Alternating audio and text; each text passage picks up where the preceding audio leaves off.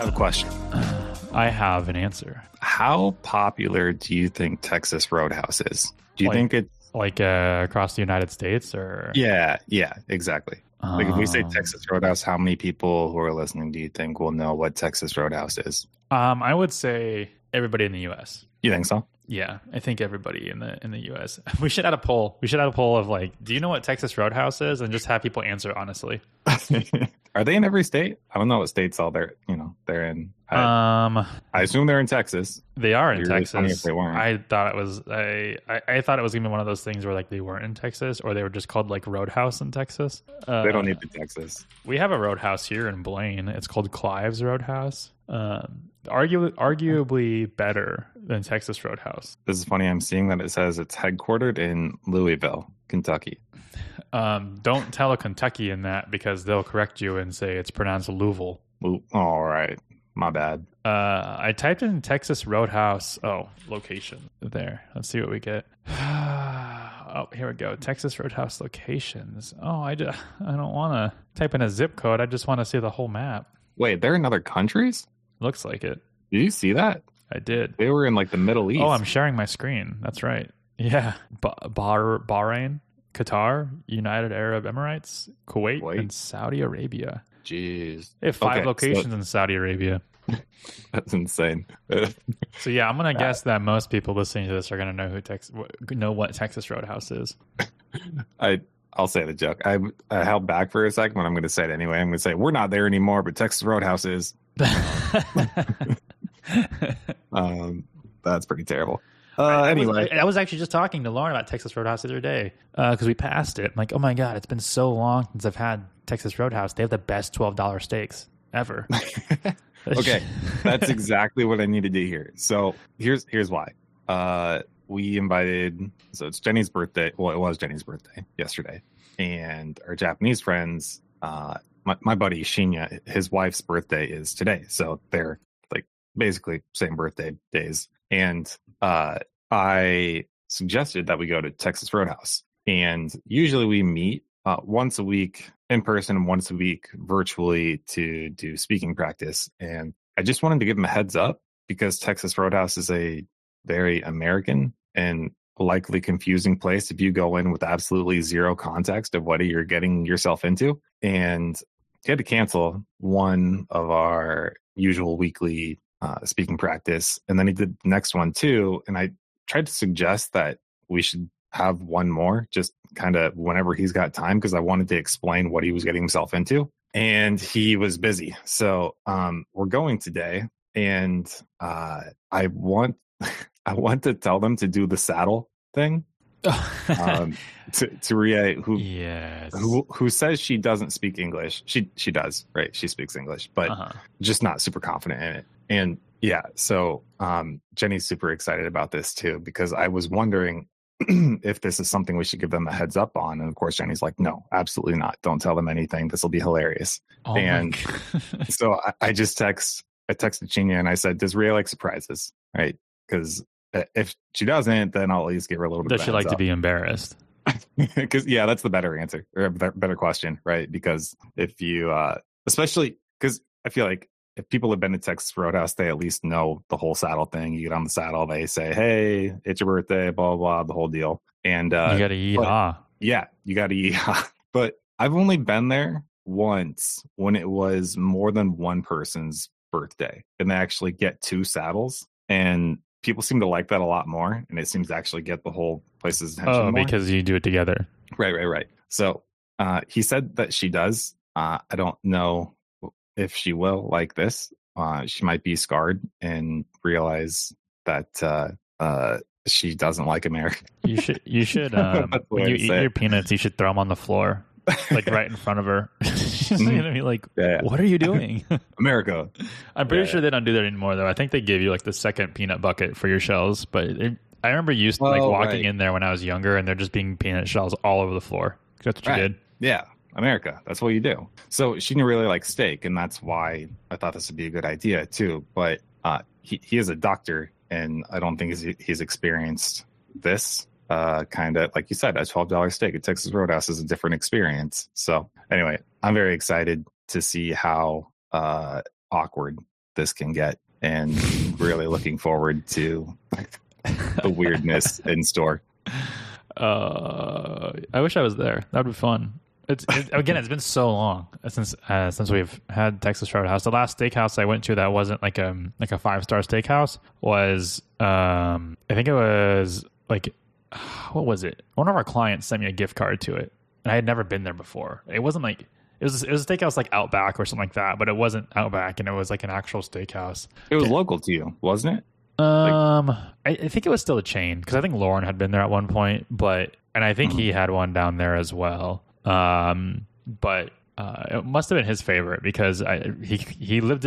Our client was in Texas. He could have just sent me a gift card to Texas Roadhouse because they're everywhere. I could be in Qatar and eat at Texas Roadhouse. Apparently, now we know. What are we talking about today? Yeah, Jake, what are we talking about today? Tell the people. We're talking about how to get published in magazines or just publications in general.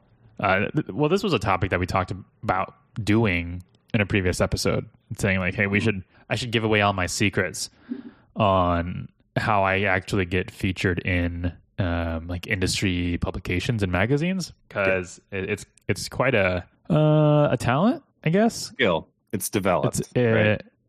Is it? I feel like I feel like I hadn't like ever really tried that hard because I mean I've had to try for a few publications, but then like the first ones we got into, it wasn't much trying. I just reached out to the editors and then I did it. But then I used that as kind of like a snowball and just went like, okay, so I've done it once for this. This is how I did it for them. And then I just kept doing it, and then everybody loved it. So I think my first publication, it was Turf Magazine. And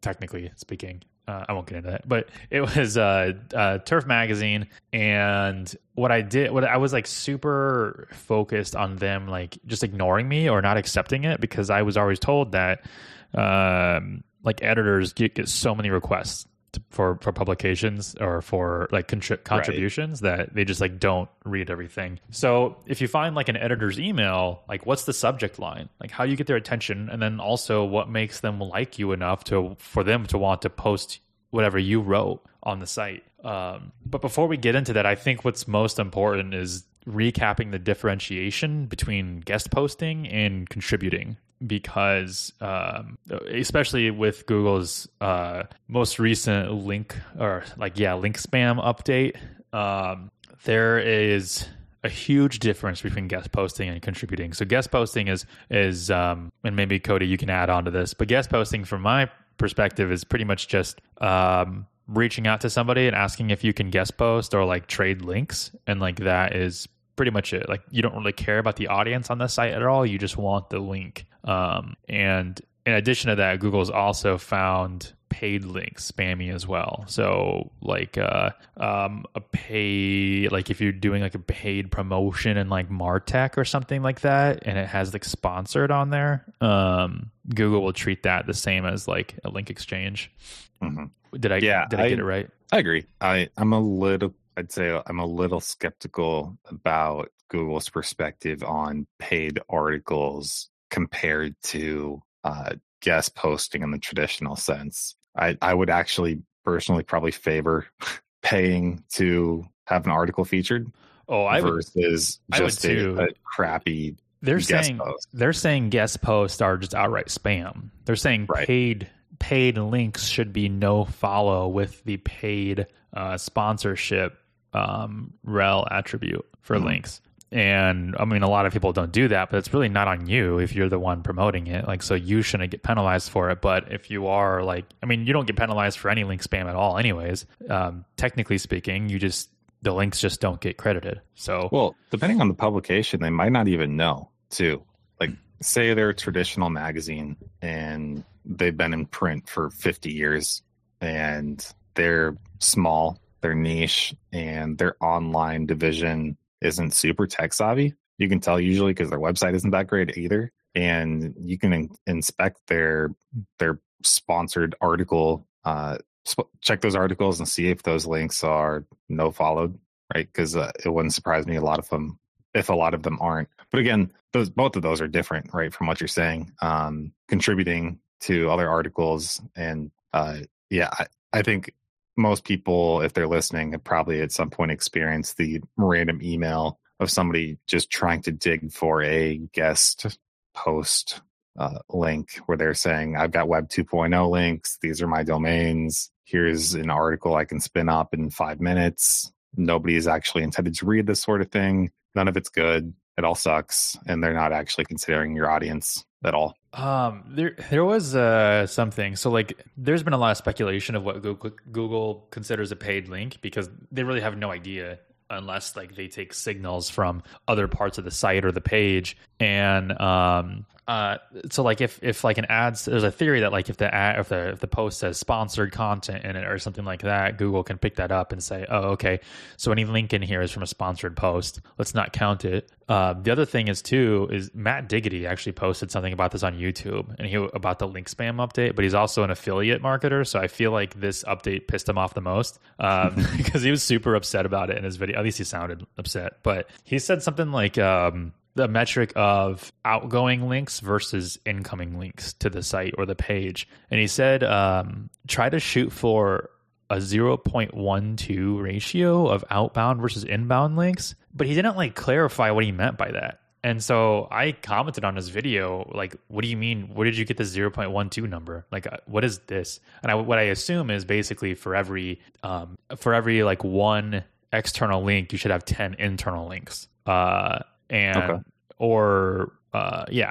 should have 10 internal links. So that's basically 0.1. But like, he didn't explain at all where he got that number from. So I don't know if I can trust that quite yet, but it makes sense in terms of like CNBC, for instance. All they do is advertise to me of like people like entrepreneurs who are like, this 32-year-old makes $10,000 a day in passive income renting Airbnb properties, and it's like written by the person the article is about. I'm just like, oh, okay, yeah. So I feel like that's really what they're going after. But yeah, having said that, there are like actual publications in your industry that are reputable and are. Their whole business model is media, is a magazine or a newsletter, or selling their audience to advertisers who want to get in front of the publication's audience. In the SEO world, or the even just the digital marketing world, I mean, we have MarTech, we've got Search Engine Land, which are the same company, Search Engine Journal, Search Engine Watch, SE Roundtable. I guess those are primarily search engine ones, but those are like the industry publications. They don't have like a print publication, but they have their online digital one, and they're highly reputable. I mean, they've got like a DA of 90 plus. Those are publications that you would want to get in from an SEO expertise perspective, and they don't just trade links. Like, that's not how that works. Likewise, in your actual, if you actually niche down on like a very specific marketing niche, like for us, we do landscaping and lawn care. There are landscaping and lawn care publications that are specific to business owners in that industry. We have Turf Magazine, Green Industry Pros, Lawn and Landscape, Landscape Management. There's Synced, there's landscapingpros.com. There's tons. And I would imagine in the roofing industry, there's roofing. I would imagine in dumpster and waste removal, there's publications there as well. Yeah, and even, I mean, further than that too, right? You've got finance, you've got, I'm sure dentists probably have one. I mean, everybody's got something. But I wanted to ask you so you talked about guest posting. How do you determine and how do you find what the good publications are, and how do you know if you're getting in front of the right people to benefit your business? Some of it just has to come down to a little bit of research. I usually use DA as like the preliminary determiner. So like domain authority from Moz, or you can use domain rank from Ahrefs. That just gives me an idea of how authoritative the site is just in the space. The other thing I do is I get on LinkedIn and I look at those publication pages to see what kind of engagement they're getting from their followers. Also, they have typically on like their online version and their articles, they have like a comment section. and if they've got engagement from those, then usually those are like the better ones. Like I'll give you like Law, or what was it, Green Industry Pros, I think, has a higher domain authority than Turf Magazine. So in theory, like they should have a higher audience than Turf Magazine, and I think even in like their sales material, they do. Honestly, because Green Industry Pros is owned by ACBM, which is a huge media company. So like they should have a lot larger audience than Turf Magazine. And so by all means, technically, we should be pushing Green Industry Pros harder just by those numbers. But I have never seen more success from being in a publication than being in with Turf Magazine, which is why I hammer that publication so hard. Mm-hmm. And that just came from trial and error. So we went back and we're like, hey, we want 2023 to be kind of a year of content and actually pushing more stuff out there. And we played with this idea of getting published in other like new magazines, because we haven't been published in Landscaper Pro, which is a UK magazine, and we haven't been published in Synced, which is a new US magazine. Yep. But there's one more in Australia. Just for funsies, but yeah, I mean, they're quite a ways away. So. The way down under. But I decided we published there was an article that we wanted to write. It was should landscapers shut down marketing in the winter? Because we get that a lot. And for Turf Magazine, I had already previously written an article called 9 Marketing Tips for Your Lawn Care Business in the Winter back in 2018. So I was like, hey, Turf Magazine would be an excellent one to publish this in, because then I can link to that article and kind of create like an internal linking structure between the brands, but also link to our benchmarks post that we just posted on our site for 2021 landscaping benchmarks, where the benchmarks actually proved that you should market in the winter because there's higher click-through rates in the winter, but higher conversion rates in the spring. And then I was able to translate that to the Turf Magazine audience. And then also knowing, like, if I do that, if I have that capability of interlinking my own articles on Turf Magazine, and I have a direct content to the editor that's going to publish this in Turf Magazine, easy. Plus, we know that our site gets traffic from Turf like none other. It's ridiculous. Okay, but can we back up for a sec? You're getting into real technical, and I want to keep it explained like I'm 5 a little bit for some other things. And one of the questions I had was, so you mentioned like checking on LinkedIn. Is vetting their socials helpful and beneficial to determining whether or not it's a good publication? I would say so. Well, when you're starting, you don't really have a choice. Like when you're like just starting out and you're not in a publication, you don't have the luxury of being like, is this a good enough publication for me? Like, you're not good enough for anybody yet. Like, if anything, you should vet the smaller publications, and you should look at the smaller publications first, because you don't have a reputation. And this is what I did. I mean, this is one of the reasons why I got in Turf, because Turf, they literally have like, well, they used to, they redid their site, I think, but they used to have just like a Write for Us page. And it was super easy to pitch them an article and find the editor on there. And I did. Whereas like when you have like something like Green Industry Pros or Lawn and Landscape, where it's even harder to get into, I didn't even write an article for Lawn and Landscape. I was just like an expert feature or whatever for like an interview. And so that's been our approach for that one client where we've got a unique relationship with. It's the only one where we do a sort of profit sharing deal, but that was our experience where we kind of went off originally. We went to the biggest ones, just straight to the biggest publications to see if they would bite. Didn't happen. Oh, right? Well, not quite. Didn't we got in like one of the first ones we got in was Fast Casual. Okay, yeah. That's a huge publication. Okay, if there was a top 3, we got into one, and we're still fighting to get into the other 2. So the other 2, we are working with smaller publications to come back and say with clout, we've been in these other ones too. We really, all that's left is you guys. So that sort of thing. Well, I will say though, like we got into Fast Casual, which is huge. Like even people who aren't in the restaurant industry know Fast Casual, at least if they're on LinkedIn at all. But Bar Biz Magazine, or the client that we do is in the restaurant industry, but like Bar Biz Magazine, they were a smaller publication that we got into, and that article just popped off. I think the article got published, and the next day our client had like 12 leads, like from that article. We're like, holy crap! So you shouldn't like just go after the big fish right away. I guess if you're looking for domain authority, maybe. But at the end of the day, like the only reason why you want that authority is because you want to rank higher for for client acquisition. Well, unless you're an affiliate marketer, but either way, I would start small and get that clout first. Cool. That's helpful. Hell yeah. So yeah, but on that note, when you're figuring out the publications, you definitely want to be quality over quantity. You don't want to just find as many that are loosely related to you as possible. Like really find the ones that are like hyper focused on your niche or whatever you're providing. And then make sure like the audience reads it too.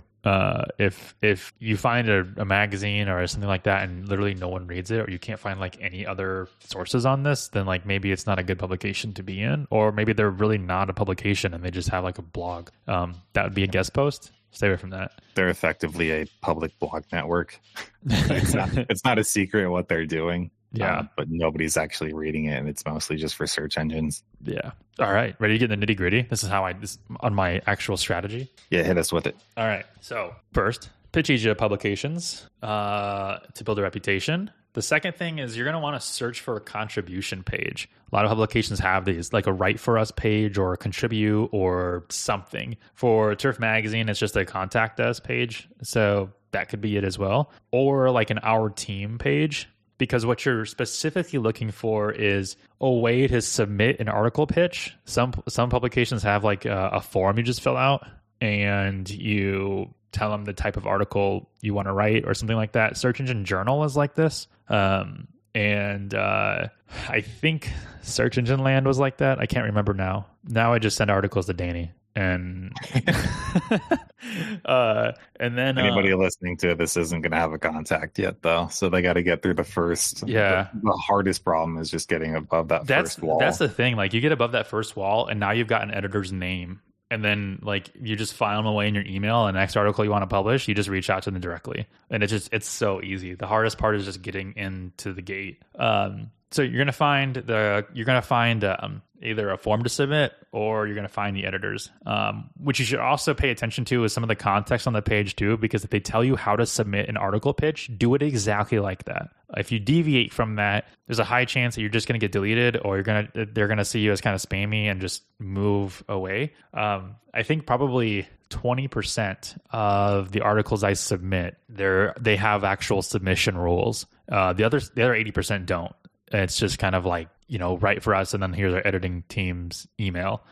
In which case, you've got to be creative with your headlines. But the best case scenario for pitching is actually finding an actual person's email on the editing team. So if you find the editing team and you find their emails, you're gonna see some different kind of editors. You're going to see in like editorial director, assistant editor, managing editor. They're all different kinds. What I usually go for first is like the editor. So like not the editorial director or not the managing editor, but like a lower tier editor, maybe the assistant editor as well. And the reason why I go in with those lower tier people is because those managing editors and those editorial directors, they've got so much on their plate. I bet their inbox is just flooded. But a lower tier editor is still pretty green, and they're usually looking for topics that they can post or bring to light. So if you've got a good idea and their inbox isn't as full, they're more apt to actually read your article and then run it up the ladder. Of course, you have to write a good article. You can't just like post garbage out there and say like, hey, publish this. It's actually got to be valuable. Do you do any research on these people when you find them? Like, do you look up their LinkedIn? Nope. Or no? Okay. Would it be helpful to?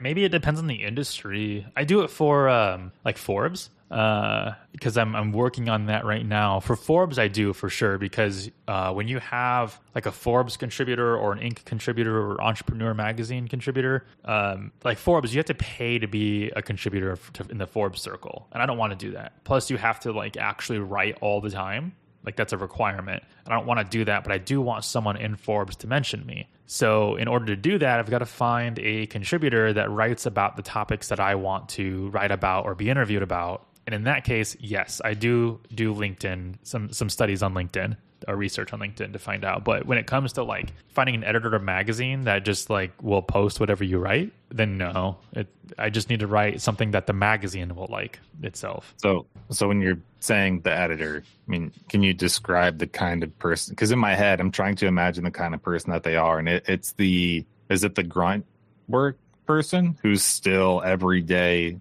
grinding out published articles? I mean, because I think of when you find a publication and then you see all of the articles, the publication dates, and then the author names next to them, right? Some of them don't publish often. It doesn't surprise me when there's often one person who publishes every day, and then another person who publishes maybe once a week or something. Does that stuff help you too when making that decision? Or does that help you determine who the right person is? So for me, if I can't find their editing team like on a page for it, that's when I'll go in and actually look at the articles that have been published, because usually there's an author byline, and that author byline links to the author page, which might have their email or their LinkedIn or their contact information. Typically on the magazines that we're published in, they have a more direct way to submit a pitch through the site rather than having to like stalk the editors on LinkedIn. For like Forbes and Inc. and those, yeah, you have to do a bit more kind of stalking to do that. When it comes to like who is publishing in like Turf Magazine and stuff like that, I don't really pay attention to that, because there is a more direct way to reach out to them. They have all of their emails posted on the contact page. Yeah, it hasn't really helped me. But I know you've done it though. Like when we do it for Inside the Box Marketing, like you reach out to the email, or you have me reach out to the email that publishes stuff similar to what we're going to write about. Yeah. I mean, I actually have, I don't know, ghostwriting experience is what I'd say, because I write a decent amount where my name's not on it. It's somebody else's name, which is cool. I don't mind. I prefer it that way. Yeah, but you got to write in their style too. Right. You have to change your voice and how you're writing to match kind of two things. One is the person you're ghostwriting for, but after that, you have to match the publication, I guess, editorial preferences. I'll read through and kind of see a lot of them have formulas. Maybe they use listicles. Maybe they do how-tos. There's usually a recurring theme for the kind of article types that they write. And I'll try to take that information and then write a very similar feeling article. But that's the research is for actually choosing the article type that you're going to write and then determining how to best write it. Not any of the actual outreach portion itself. Yeah. Okay. That makes sense. I usually just have an article. I go into with it the article that I want to write. And then I say, okay, now which publication should I push this in? But there's Cody. But those are your name, right? I mean, these are the ones that are associated with their Jay Conley. Oh, yeah. Yeah. Correct. Good point. So after you find the correct editor that you wanted to go to, you should probably research their guidelines. So having their email is one thing. That's like step one. Don't do anything with it yet. We'll get there. But you want to find their guidelines, because typically what I do is I write the entire article out in like a Google Doc, and like everything, H1s, H2s, I add images, I add the links, I finish it. Like it's ready to post. And then once I do that, I'll send that out to whichever editor I need to. However, there are some of them have guidelines. Search Engine Watch, for instance, they have very strict guidelines on contributing. The difference is Search Engine Watch, you actually write it in their WordPress platform. So like you don't like write the article. Yeah. So you don't like give it to someone and then they publish it. You literally are a user in their WordPress platform, and then you have access to your article. Is that common? I mean, how often do you think that happens versus somebody just makes your byline for you and publishes your content? I bet it's common if you are an actual contributor of the publication. So like, I might not be a contributor to Search Engine Watch anymore because it's been like 3 years, but like, probably to the point where you actually go to the about page of their website and then you're listed as a frequent contributor sort of thing. Yeah, kind of. It's like when you have your own profile, I guess. because like in Search Engine Watch, you can actually go to my author page, but in like Turf Magazine, there is no author page. It's all posted by guest contributor. So it's not common. And they also use like clear voice or something, but I can't remember what it is. It's just like a way to like manage writers. But they've got really strict guidelines, and making sure when you write your article pitch that they follow that, because then it shows the editor like you paid attention to their guidelines, and then they don't have to tell you or anything or do much work. If there's anything editors hate doing, it's work. So give them the least amount of work. There has only been one situation, and it was for our client that we'd have the profit sharing thing with, where we wrote the entire article out and we submitted it to them, and they said they emailed me back and said we actually only accept this in a pitch format. I'm like, what? That makes no. I wrote the whole thing. Just read it. Like, so you work. Undo your work. Yeah. Please. So I was like, okay, well then, like, here is this executive summary. like it was weird, but my first article for Turf, I wrote an abridged version of it in the email thread, because what I don't like doing is linking to the article, like my Google Doc, because one, it comes off as like spammy, and I don't want to link in my email to get caught in the editor spam filters. So I remove. Okay, yeah, that was a question I had. Do you have more bullets? How much more bullets you got? Because I want to like try to like not make this the monster episode where people are like, geez, this is long. I've got some more, but they're shorter. Okay. Because, my question was, how do you, say you get their email and you're in Gmail, you're in Outlook, you're writing an email to this person. There's no fancy form that you're submitting. This is just an email that you're writing. How do you get their attention and not get caught in their spam filters and actually get a response? Maybe those were your next bullets. Right? No, actually, I don't think I did have this. So, like, there's a couple of rules that I follow. One is, like, what's a good subject line? Like, can we start there? Like, yeah, what's subject a lines bad are my one? favorite. What's a total mistake that you absolutely shouldn't say? You shouldn't come off as salesy. So, like, but there's sometimes there's rules though. I can't remember. It might have been Search Engine Land where like they wanted you to email them, but like the title of the subject had to be article pitch, and like that's it. And so sometimes like that's the case, and like, okay, follow the rules, like don't deviate from that. But if there aren't any rules and you're in your situation, sometimes I will do article pitch. Like I'll just say article pitch : like this is what it is, because then I'm just being honest. Like this is an article pitch, you should read it. But I also do, like, if it's a first timer, like I usually do exclusive article pitch, or like, insert like magazine, like Turf Magazine exclusive article pitch. And that way, like, they're like, hey, like this is like for you. I'm not just blasting this everywhere else, which is one of my points, which is like be exclusive. If you're going to write an article, write it for a magazine. Don't write it with the intention of just sending it out everywhere and hoping someone gets a bite. Like, send it to one magazine, follow up with them for a month. If they don't respond, tell them you're going to take this to another magazine. I know you've said that's important many times. Like when we pitch an article, that we say this is intentionally made for you. If you don't want it, that's fine. Let us know and stuff. But we are not shopping this around. We're doing these one at a time. I highlight the line in my email too. Like I'll say like, hey, here's like basically the rundown of the article. I would link to it, except I don't want to get caught in your spam filter.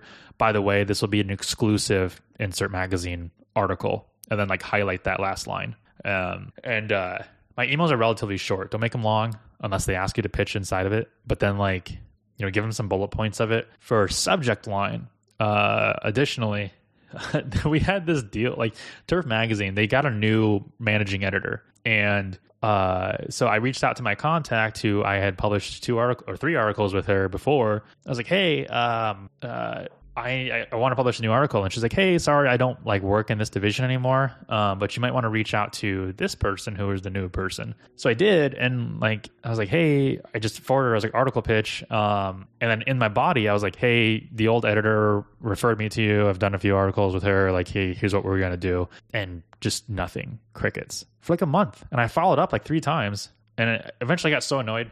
I found like the just like the regular editor email, which was it was tied to a specific person's name, but it was like editor at Turf Magazine. So like it was like a person's name, but just filling like a role. And I CC'd that email, or no, I emailed that email, and then I CC'd the managing director or the managing editor.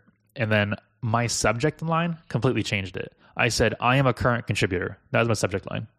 And I was like, what are they going to do? Ignore that now? It's like, can I speak to the manager? Pretty much, yeah. And I don't do sentence case or title case in my subject lines. I do sentence case because it looks way more informal, and like less like I have a stick up my ass trying to sell something.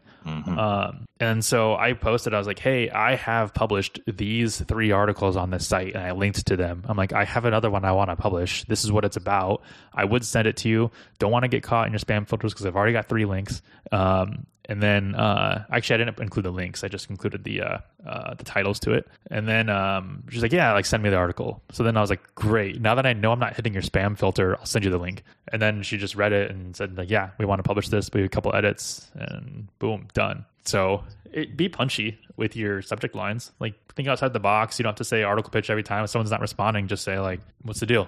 Like, that's your subject line. But yeah, did that answer your question? Yeah, that's good. Sweet. I had pitch versus supply article as a bullet, but we talked about this, which is make sure that they don't want to pitch versus like submitting the whole article. But like I said, like 80-90% of the time, they're going to want you to like supply the entire article. They don't say that, but ultimately that's what they want. They want to see the work is already put in, and you're not just going to like put something half-ass out when they already took the time to read your email. Does that include a byline for your authorship? I don't include the byline. I don't give them a byline until they accept my article, because then they ask you for your headshot and byline if it's a headshot type article. Gotcha.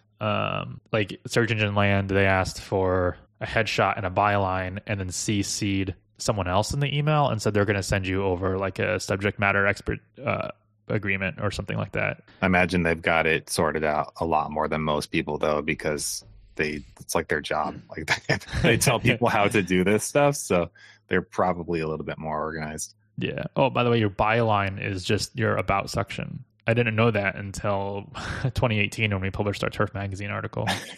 They're like, what do you want your byline to be? I had to Google it. I was like, what the hell is a byline? It's like the first time when someone's like, send me an invoice. And you're like, yes, I will. Google how to send an invoice. What was that? Episode 1? Yeah. So what did I have? No sales or promotional content. So think about the publication first and use second. This isn't an article to promote you. It's an article to get in front of an audience and provide actual value to them. I can't teach this. This is either like you're smart or you're stupid. There isn't anything I can say to this that's going to be like, don't be pitchy. Like, just don't. I don't know. Do you have any advice on people who like, this is all they do, but then like, they don't have no idea, let me start over. They have no idea how to like actually provide value. Yeah, no, I know. That's a weird one, because there's the crossover between writers and marketers, and writers who, there's writers. There's very good writers. And then there's marketers who are doing writing, or who might think that they're writers, but if we're being honest, they're really not very good. And that's okay. You don't have to be great. But you do have to get out of the marketer mindset of pitching, I'm a robot, this is generic, and actually write real feelings. I don't know. I think, okay, here's one thing I would recommend is just, and I recommend this to everybody, literally everybody. Every single person in the world should read the first half of On Writing Well, and it will clean up everybody's writing. That's one of my favorite books to date. Yeah, I mean, it's solid. The second half of it goes into writing styles for specific categories and genres of writing. Yeah, but it's the mostly, first half is just... The second half is more like fiction, I think. And then the first half is more nonfiction, which is more applicable to this field. Right. Yeah, it just cleans up a lot. It makes your writing more clear. But yeah, I don't know. On Writing Well by William Zinsser. Yep, for those of you who wanted to know. And it really, I think it's like 60 pages. It's not the relevant parts. Right. I wish that they would just sell that part for like $3, and then we could buy 100 copies, and then every time it comes up, I just whip it out and give it to somebody. Which I don't know how many times I've reordered. I want to clip that. Thrift books. I want to clip that. I just want to whip it out and give it to somebody. Yeah, I don't know. That's a good start, if nothing else. If people haven't done it, I do. I model a lot of my pitch, like emails and subject lines, after that book. Well, when you edit my stuff, I'm pretty sure like you have On Writing Well opened and are like critiquing it. Like it's just like, my spirit. I have an adjective in there, and you're like, no, get it out of there. There's some things that are so obvious now that I point out to people, and it's just they're cliches that people don't even realize that they're saying, and how they've crept into their speech. Like I do a whopping whatever percent. Like I stopped using whopping, and so if you look at my recent Turf Magazine article, I instead of whopping I put commanding, and that was very intentional. Ooh, punchy. I like that. The one that kills me every time is "it goes without saying." Because anytime I hear that, anytime somebody says that, they say it goes without saying. I did that in my Search Engine Land article, and you literally crossed it out and said, "Then don't say it." You're like, it goes without saying, and it's just like, then why did you include this? You said it, and then you went on to explain. If it goes without saying, why are you saying it? The other, it's on social all the time, right? But I'm pleased to announce. Just announce it. What do you mean? Okay, you're already pleased to announce it, and that's why you're going out of your way to share it. This is like the "can I ask you a question" thing. Yeah, you just did. Yeah, so now you get 2. And I get some of it's just politeness, but in writing, and especially in emails that are cold emails, to very busy people or more important people, you're wasting their time. Even you can be polite and to the point and direct without having to add niceties that ultimately get people disinterested very quickly. I'm known for very long emails, but it's when I'm explaining things that someone asked a question to. But like if somebody asks a question like, "Can I get a discount?" My email is no. And like that's it. Yep. Well, that's breakthrough advertising. I can't remember. It's very early on in the book where it says your headline has one job. Everybody tries to write a lot, and that should never be your goal. It's everything that you should write. The sentence has one job, and that's to get the person to read the next sentence. And then you just continue that sequence until you're done writing. And if at any point something is lost in there, it should be cut because you're losing people's attention. So school when you think that way, well, yeah, like school was like it has to be like 4 pages, and people would like stretch words. Whereas like in the real world, oh my god, if you write 4 pages to tell me one thing, I'm gonna be so pissed. Yep, no, 100%. Yeah. All right, moving on. Next. No promotional content. I said that. If you don't know what the difference between promotional content and actual value is, you're dumb. Second, link to other articles in yours. I want to say you're not dumb. If you need help, email me. I'll let you know. Go to the everbrospodcast.com. Fill out the form and tell us what your question is. Okay. Link to other articles in yours from other articles in that magazine. That shows that you are willing to help with their own SEO and internal linking structure and keep the readers on site longer. This was just something that I did in my very first article on Turf. And by doing this every time, it's gotten me in the publication every time, but it still has all the other stuff. So I don't know exactly what it is that people love, but when everything is combined like this, nobody says no. So find other articles that are similar to your topic and link to them from that publication. And don't worry about linking to your site in the actual copy of the article. Your tip, like 90% of the time, you're going to get a link in your author byline. And that's really all that's important. You can make an argument that saying the anchor text is going to be the most important, but editors aren't stupid. Like their job is the editor. They know what you're trying to do. They're not just like another business owner that you're trying to sell your services to. So don't force a link that doesn't need to be in there. If you mention the word, like your target keyword, but you link to your homepage, why? Like it's just not worth it. It's yeah.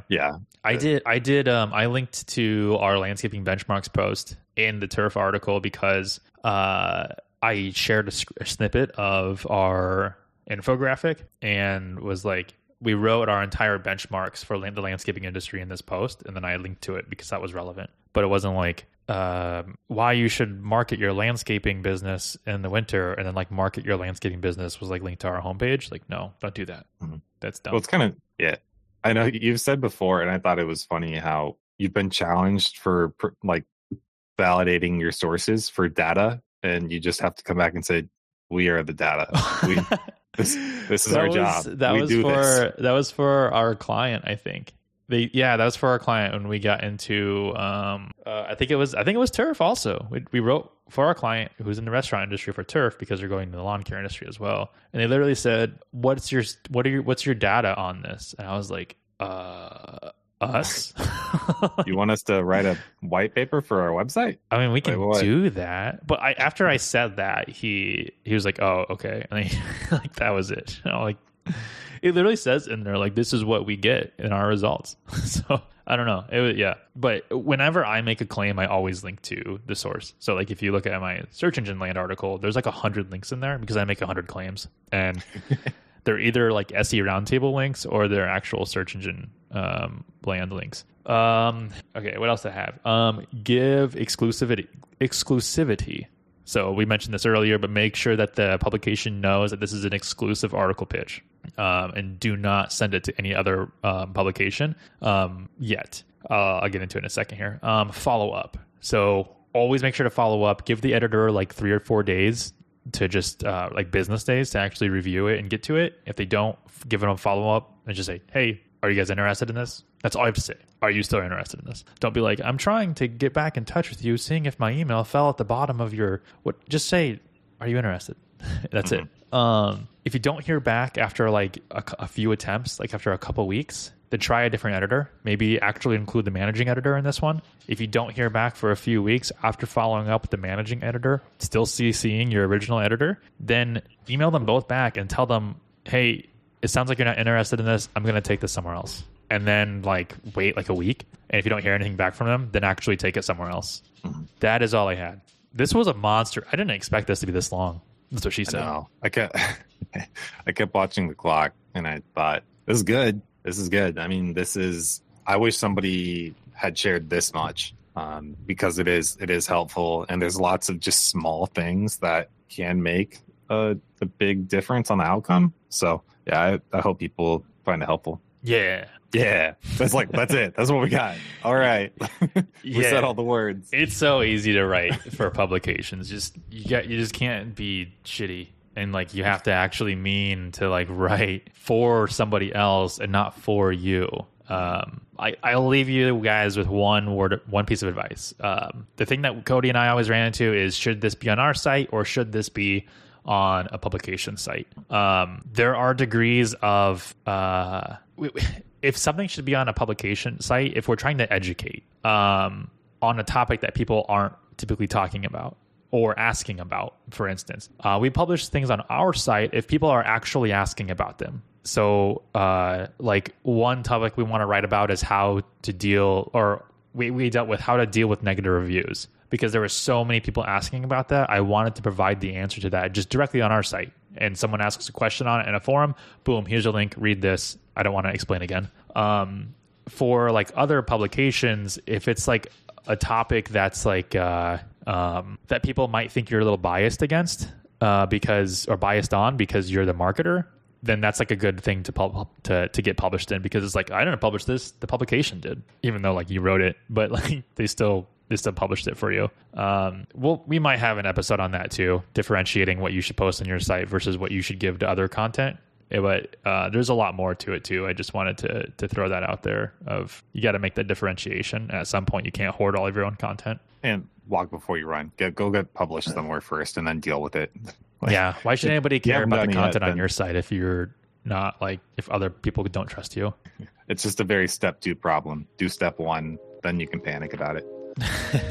All right, everybody. Thanks for listening to 45 minutes of this podcast again. We'll see you on the next episode. See you.